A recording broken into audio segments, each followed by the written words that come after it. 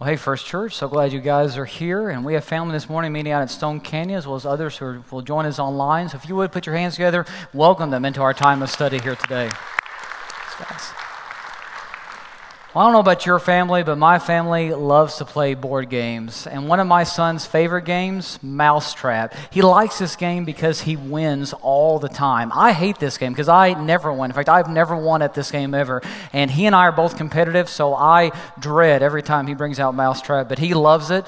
Another game that we like to play is Monopoly. Anybody in the room like to play Monopoly? Okay, good number of you. Except in our family, we don't play Monopoly. We play UK-opoly, which is so much better. By the way, got to throw this in. Kentucky beat Kansas last night. So sorry to Nathan, our children's minister. But still, UK won last night. Big win. Go Cats. I'm excited about that. You guys don't seem near as excited as I am, but that's all right.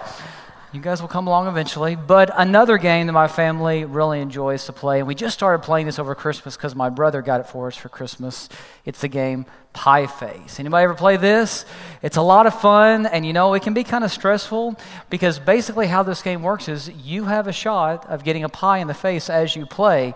And so basically what happens is there's this little contraption right here, and there's a spinner that goes along with it. You sit in a circle, if it's your turn, you put your head and your face into the little slot here, and then you spin the spinner, and whatever number you land on, you then have to turn this little wheel however many times you land on. So if you spin a 3, then you turn it 3 times. And you put whipped cream here on this little hand, and you turn it 1, 2, 3. Okay, nothing happened. So if that was my turn, I'm safe. So then you go on to the next person around the table, and they spin the little spinner. If they get a 5, let's say, you spin it, you then turn it again 5 times. 1, 2, 3, 4. Oh, and so if that was your turn, you would have got a pie in the face. And the way this little contraption works is, tension and pressure builds up in here until eventually the catapult just launches a pie into your face. And it's so much fun that I thought we needed to try it out as a church this morning. What do you guys think? Should we try it out? All right. I've already talked to somebody about coming up here and volunteering.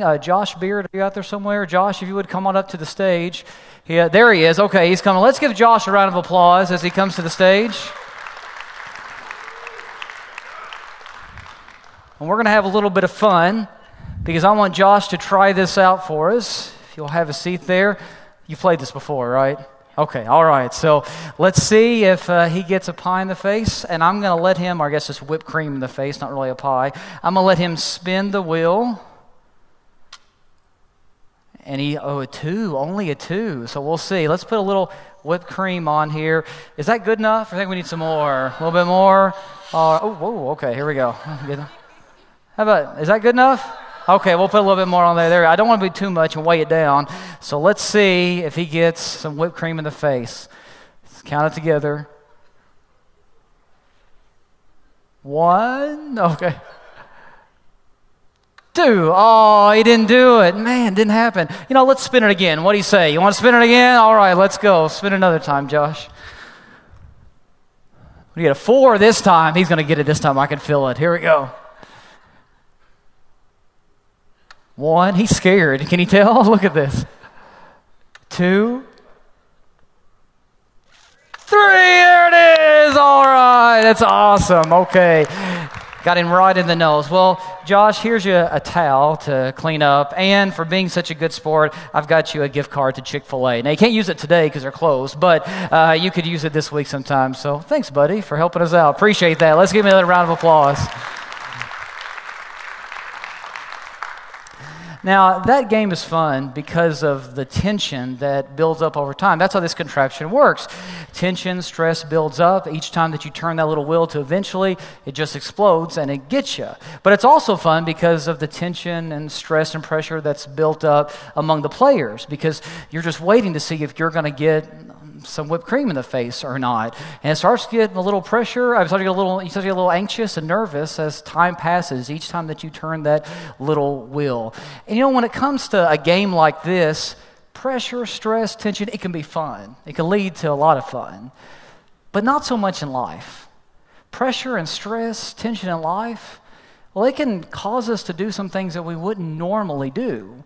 It can cause us to say some things we wouldn't normally say, make some choices that we wouldn't normally make. And I don't know if that's the case for you, but that's been the case for me throughout my life.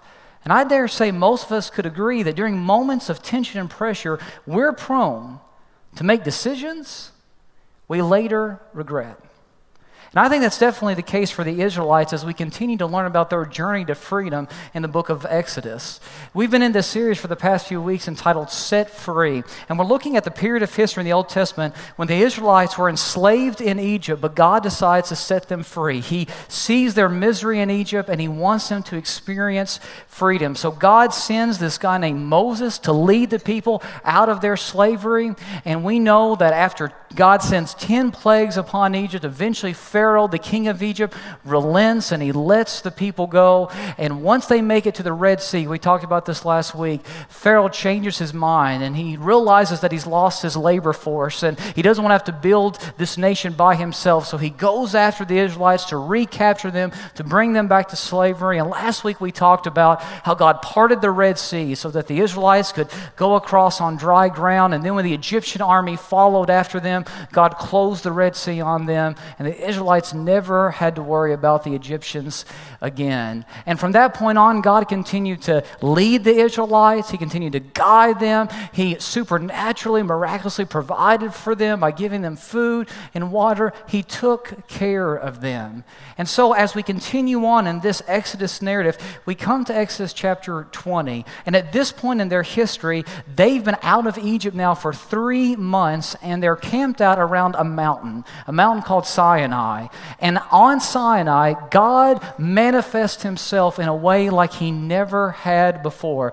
God physically descends. His presence physically descends upon this mountain, and the people are able to experience him in a very real way. The Bible says that there was smoke coming down off the mountain as God's presence descended, that there was sounds of thunder and flashes of lightning. There were clouds all around this mountain. In fact, God would audibly speak to the people from the mountain. How cool would that have been? In fact, the Bible says that the earth would shake when God would speak, and it would terrify the people. It was such an awesome moment for them to behold that the people shouted out to Moses and said, "Don't let God speak to us anymore. If God wants to speak, let him just speak to you, but we don't want to hear him anymore because he scares us to death every time he speaks." That's how awesome that moment truly was. And even though the Israelites were terrified to hear God's voice in an audible way, I think it would have been a cool thing to experience. I think it would have been just awesome to have seen God's presence like that on the mountain. So that's where we are in Exodus chapter 20. And basically, we might think that this would be a great place to end this story of rescue, this narrative of freedom. Because the Israelites were enslaved, but now God has rescued them through plagues and miraculous things. God has rescued his people. They crossed the Red Sea. Now they're being led by God. God's providing for them for 3 months now. They've been out of slavery and they're camped out by this mountain, the mountain of God, Mount Sinai, and God is physically present with them. Yes, the history of the Israelites continues beyond this, but this story of freedom, this story of rescue, well, we might think this would be a good place to end it. But what we quickly find out is that this journey to freedom is far from over. Because it's one thing to be set free, but it's a whole other thing to live free. And the Israelites hadn't realized this yet, and that's why God does what he does next. See, while Moses is with God up on the mountain, God gives Moses some instructions. He gives him the foundation for the law that is supposed to be passed down to the Israelite people, and we normally refer to these instructions as the 10 Commandments. You've probably heard of the 10 Commandments before. You've seen them posted somewhere on a wall or whatever. The 10 Commandments are pretty well known in our culture today, but basically God says, I want to give my people some house rules to live by, and here they are. This is what God says. First of all, you shall have no other gods before me. In other words, don't worship anything else but me. Don't put anything else before me or above me. Second, you shall not worship idols. In other words, don't make a graven image. Don't make a little statue and call it your God and then worship it. You're only to worship me. Third, you shall not misuse my name. You will not abuse my name. You won't use my name as a cuss word. You won't throw it around in a disrespectful way. Do not misuse my name. Number 4, you shall remember the Sabbath day and keep it holy. And these first 4 commands all talk about how we are to relate to God. But then God gives 6 more commands that basically illustrate how we are to relate to one another. So he goes on to say, number 5, you are to honor your father and mother.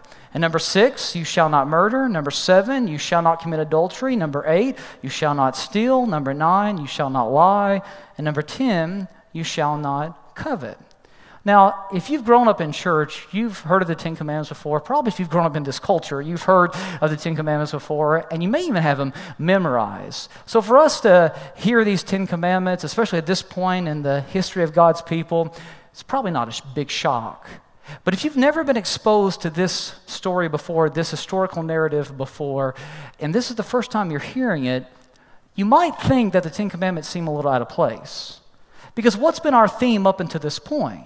Our theme in the story of the Exodus has been freedom. God wanted to set his people free. In fact, the first 19 chapters of Exodus can be summarized in this statement.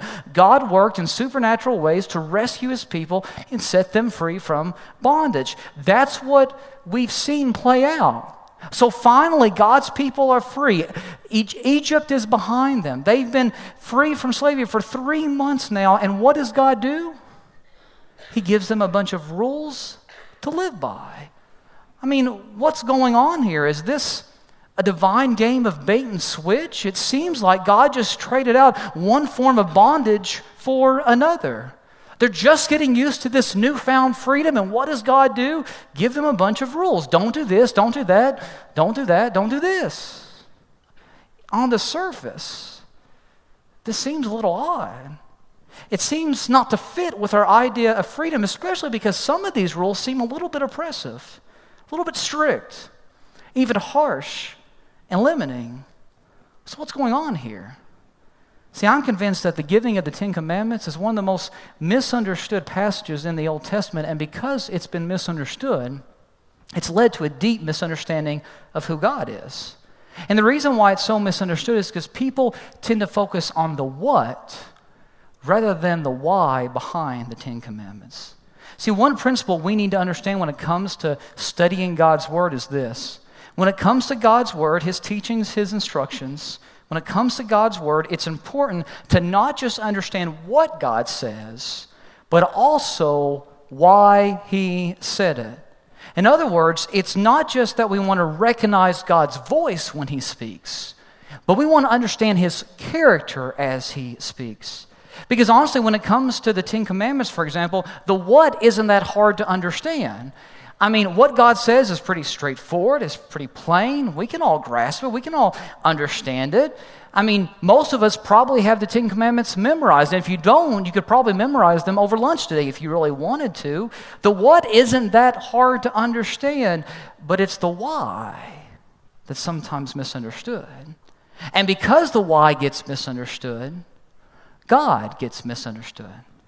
I'm convinced that's why so many people, when they first think of God, the image that comes to mind isn't the image of freedom, but it's the image of bondage to rules and regulations. I'm afraid that's why so many people want nothing to do with God.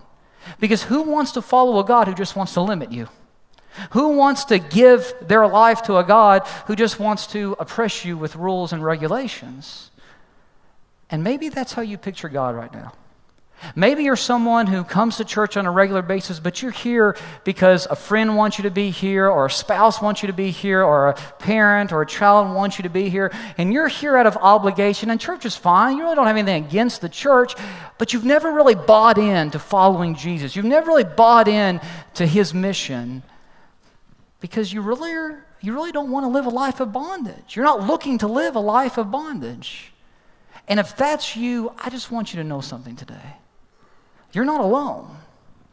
I'm not looking to live a life of bondage either. And that's not the type of life that God wants you to live. And I think that's why it's so important that we stop at this moment to understand the why behind the what when it comes to God's instructions. Because here's the key. God's instructions were not meant to enslave people, but to make people aware of the bondage they're already living in. Let me say that again. God's instructions were not meant to enslave people. They weren't meant to enslave us. but to make us aware of the bondage we were already living in. And that statement may sound a little confusing, but I think it will make more sense when you replace the word bondage with sin. Because that's what sin does. Sin enslaves us. It takes our hearts, our minds, our souls, and it puts them in chains. That's why Jesus teaches in John 8, verse 34, I tell you the truth, everyone who sins is a what? A slave to sin. Let me ask, does your life ever feel heavy? You ever feel weighed down? Well, it's hard to live freely when you constantly are chained by something.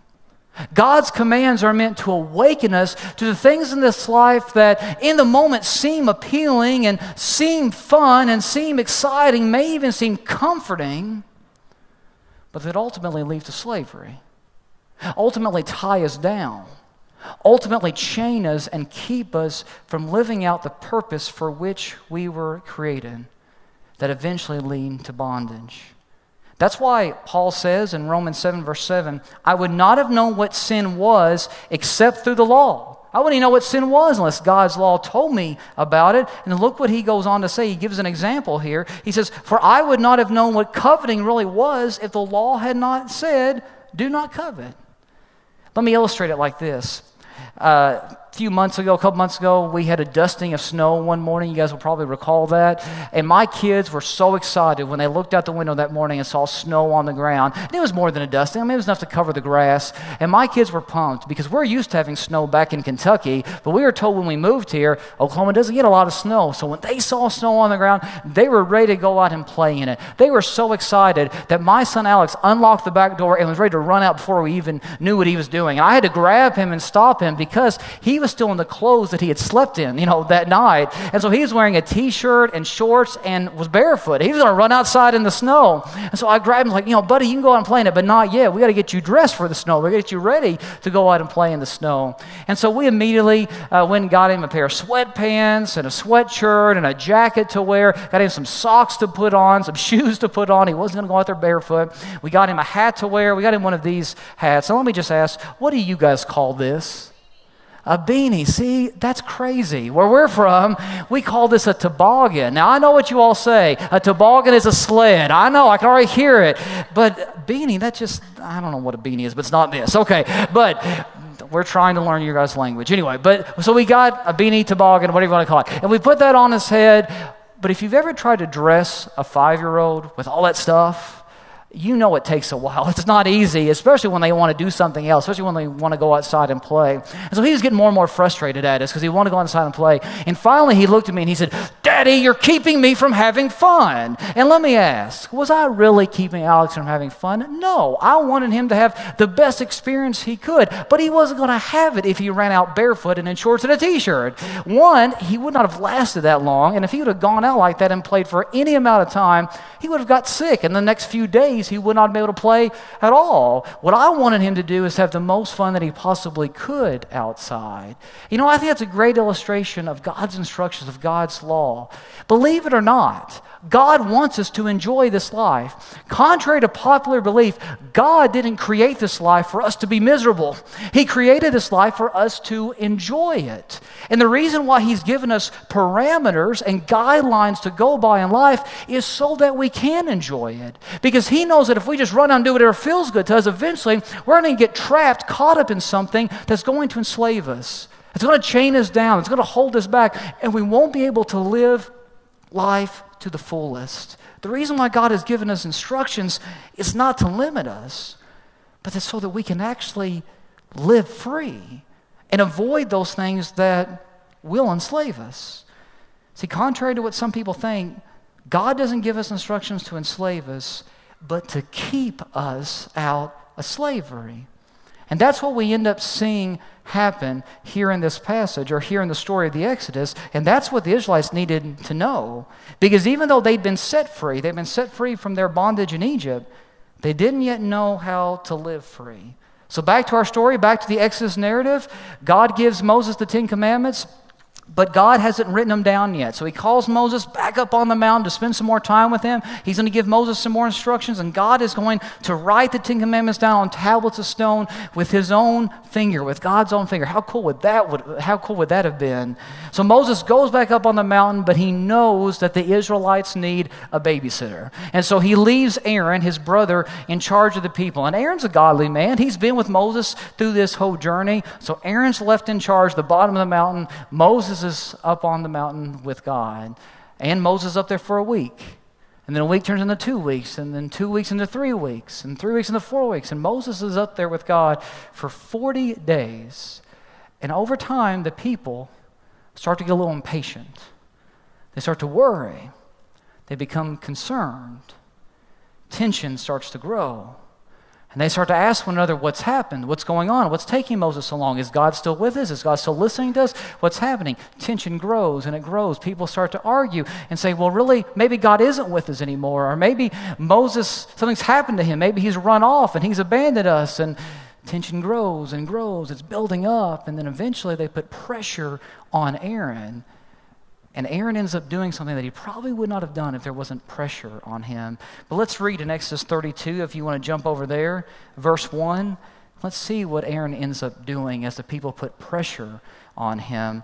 Chapter 32, verse 1. You can follow on your Bible or on your Bible app. If you have our First Church app, you can follow along there as well in the notes. And the scripture says this: when the people saw that Moses was so long in coming down from the mountain, they gathered around Aaron and said, come, make us gods who will go before us. As for this fellow Moses who brought us up out of Egypt, we don't know what has happened to him. Aaron answered them, take off the gold earrings that your wives, your sons, and your daughters are wearing and bring them to me. So all the people took off their earrings and brought them to Aaron. He took what they handed him and made it into an idol cast in the shape of a calf, fashioning it with a tool. Then they said, these are your gods, O Israel, who brought you up out of Egypt. So, what does Aaron do?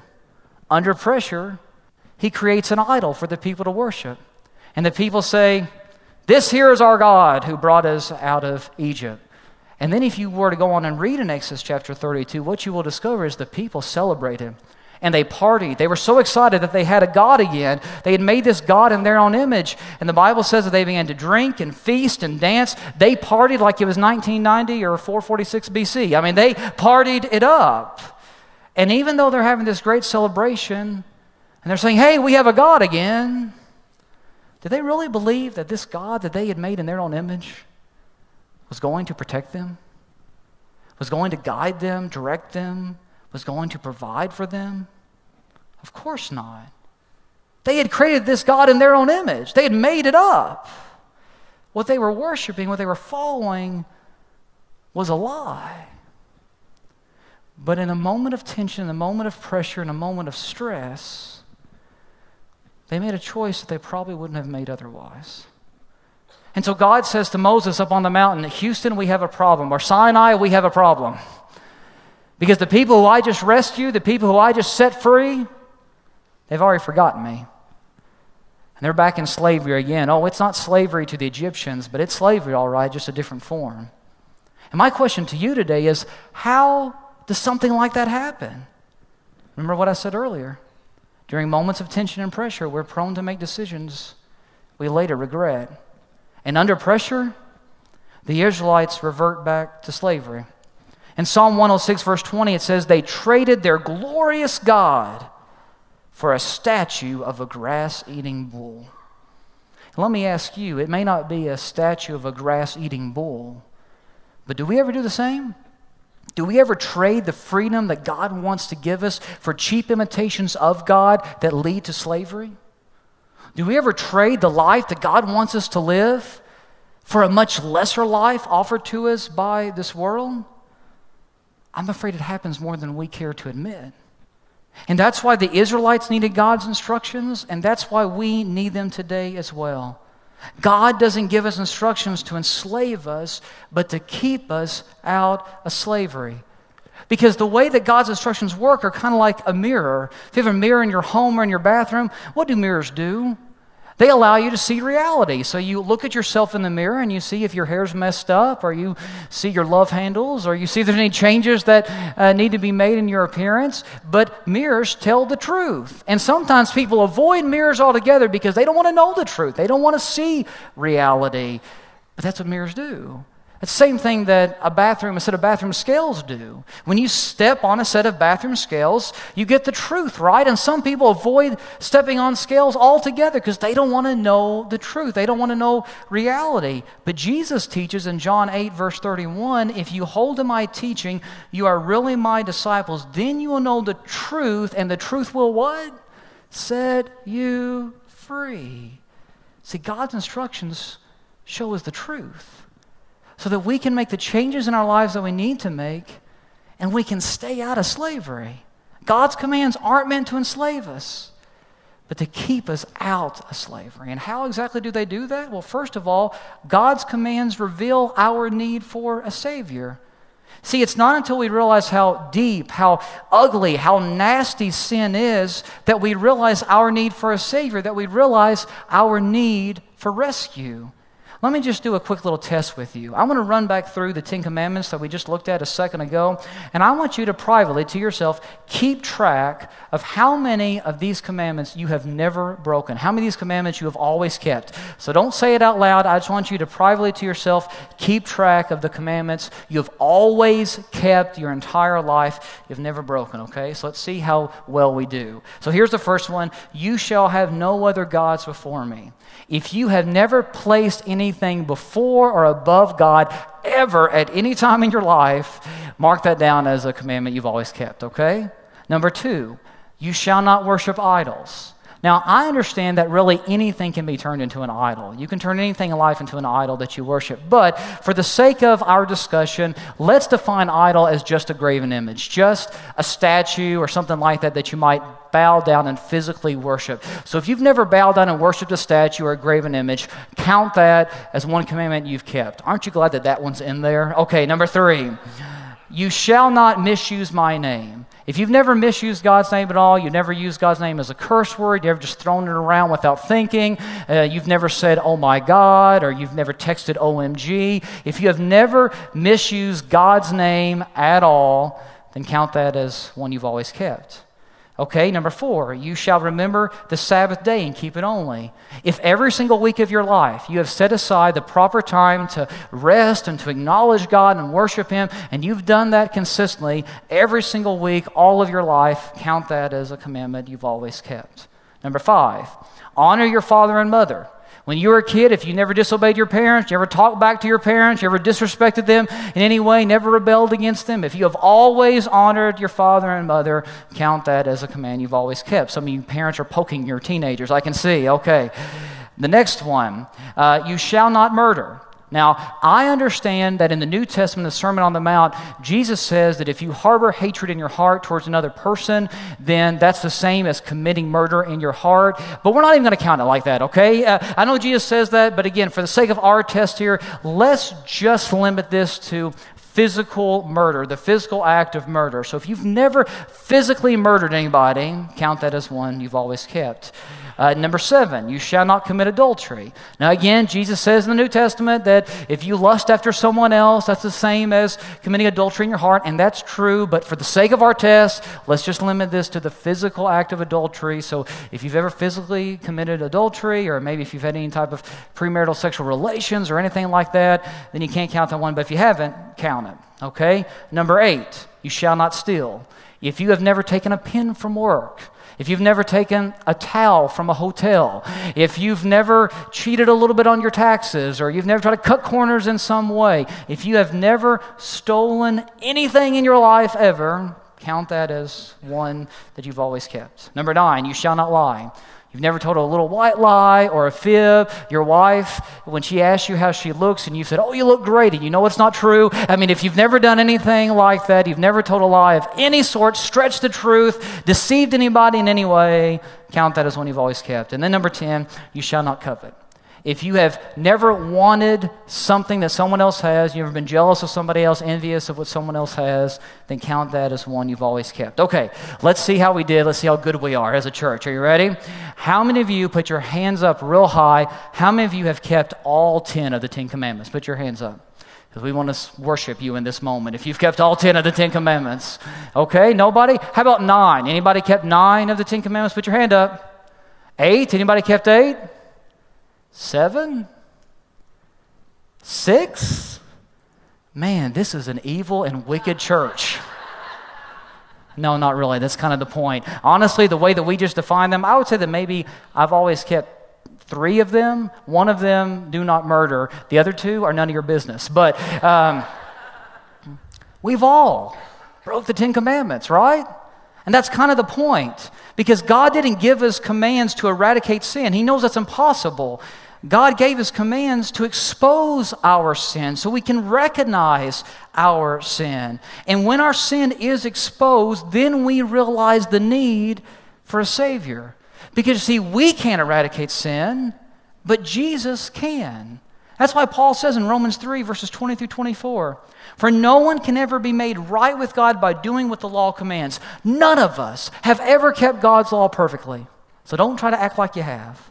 The law simply shows us how sinful we are. We are made right with God by placing our faith in Jesus Christ. And this is true for everyone who believes, no matter who we are. For everyone has sinned. We all fall short of God's glorious standard.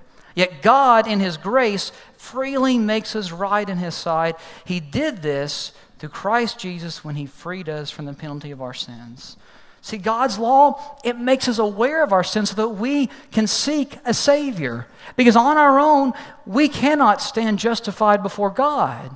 But Jesus came and died in our place. He paid the penalty of our sins so that we wouldn't have to suffer the consequences of sin. So that now we can stand before God totally justified. And so when we do look in our spiritual mirrors, we don't see our sinful selves anymore, but we're able to see Jesus, see His righteousness. And then we can stand before God in confidence. See, God's commands reveal our need for a Savior. And that's why Jesus came. Second, how do God's commands keep us out of slavery? Well, God's commands help us appreciate the freedom that God's given us. When we realize how sinful we are, we realize what we really deserve. Guys, I just want to be transparent with you. On my best day, do you know what I deserve? Hell. On my best day, I deserve hell. But Jesus has set me free from that. And when you realize what you deserve, and then you realize what you've been given, you appreciate that freedom every single day. And you don't take it for granted. We posed the question this week on our church social media accounts, and I had several conversations with people where I asked the same question. The question was this: where would you be today if it wasn't for Jesus? Here are some of the responses I got. I would be angry, lost, searching for my purpose. Someone else said, I'd be divorced. Someone else said, I'd still be jumping from one bed to another trying to find love. Someone else said, I would be hated by my family. Someone else said, I'd be strung out. Someone else said, I'd be in prison. Guys, I know where I would be today if it wasn't for Jesus. I know that. And when I think about that, it makes me so grateful for the freedom that God has given me in His Son. And I don't want to take that freedom for granted ever, because I know I don't deserve the life that God has given me. I know I don't deserve the status that God has given me before Him. See, for me, God's commands don't enslave me. No, God's commands keep me from being enslaved. That's why I follow His commands. His commands are not a burden to me. His commands set me free. And that's why John says in 1 John 5, verses 3 through 4, loving God means keeping His commandments, and His commandments are not burdensome. For every child of God defeats this evil world, and we achieve this victory through our faith. And then last, how do God's commands keep us out of slavery? God's commands remind us that Jesus is enough. See, in Exodus, God sets the Israelites free, but they didn't know how to live free. So in a moment of tension and pressure, what do? They revert back to slavery. And honestly, we do the same thing when we forget that Jesus is enough. You see, freedom is finding peace in the promise that Jesus is enough, that we don't need anything else but Him, that in order to find true meaning and purpose and value in life, we need to seek Him and have a healthy relationship with Him. And some of you right now, you are experiencing freedom because you surrendered your life to Him a long time ago.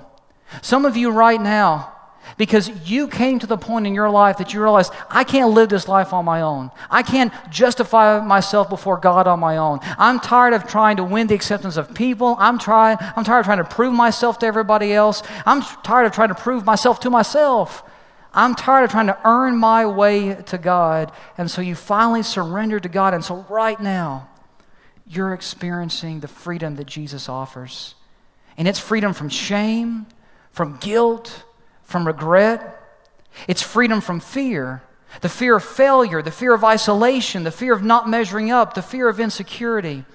It's freedom from the fear of sickness and poor health and growing old and death. It's freedom from trying to be good enough, righteous enough, holy enough, perfect enough, influential enough, powerful enough, rich enough, successful enough, popular enough. And it's finding peace in the fact that Jesus is enough.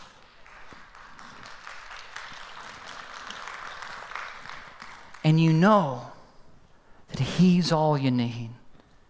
Some of you right now are experiencing that freedom. And the rest of you could. You could. If you would only embrace Jesus and realize He's enough. So let me ask as we close today, are you living free?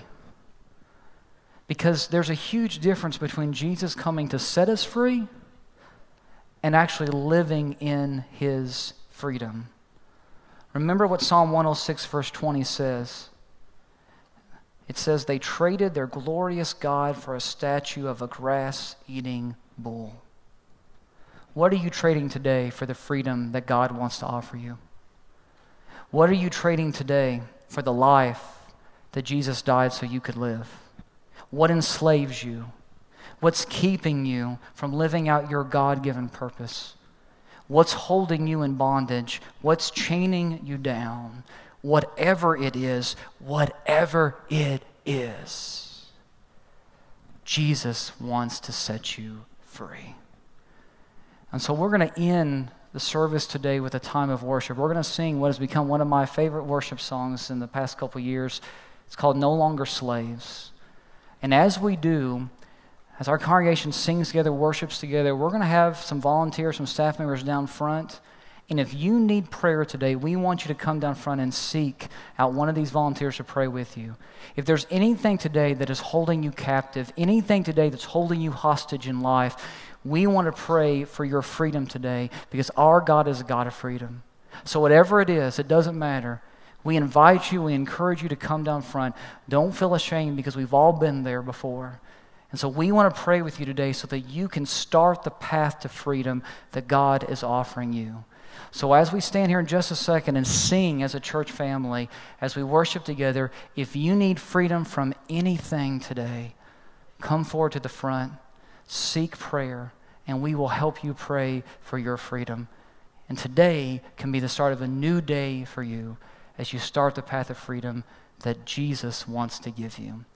So as we have a time of worship, if you would stand with me, the band's going to come back out on stage. I'm going to pray. Then let's worship together. Come forward if you need somebody to pray with you for any reason whatsoever. Would you pray with me? Father, we thank you for this time that we've had to open up your word. Father, to be encouraged by it and to be reminded that your commands are not burdensome, that they're not meant to enslave us, but they're to keep us from slavery in this world. And so, Father, right now, I know that in this group of people, there is someone, probably multiple someones, Father, who need to be set free from something in life Maybe it's an addiction. Maybe it's pain from the past. Maybe it's guilt. Maybe it's lust. Maybe it's pride. Maybe it's some other temptation. Father, I don't know what it is, but you do. And I guarantee there are individuals right now in this room who need to start the path of freedom that your Son provides. So, Father, I pray for those individuals right now, and I pray that as we sing this song of worship, they will come forward and that we can pray for them to help them on this journey to freedom. It's in the name of Jesus I pray. Amen.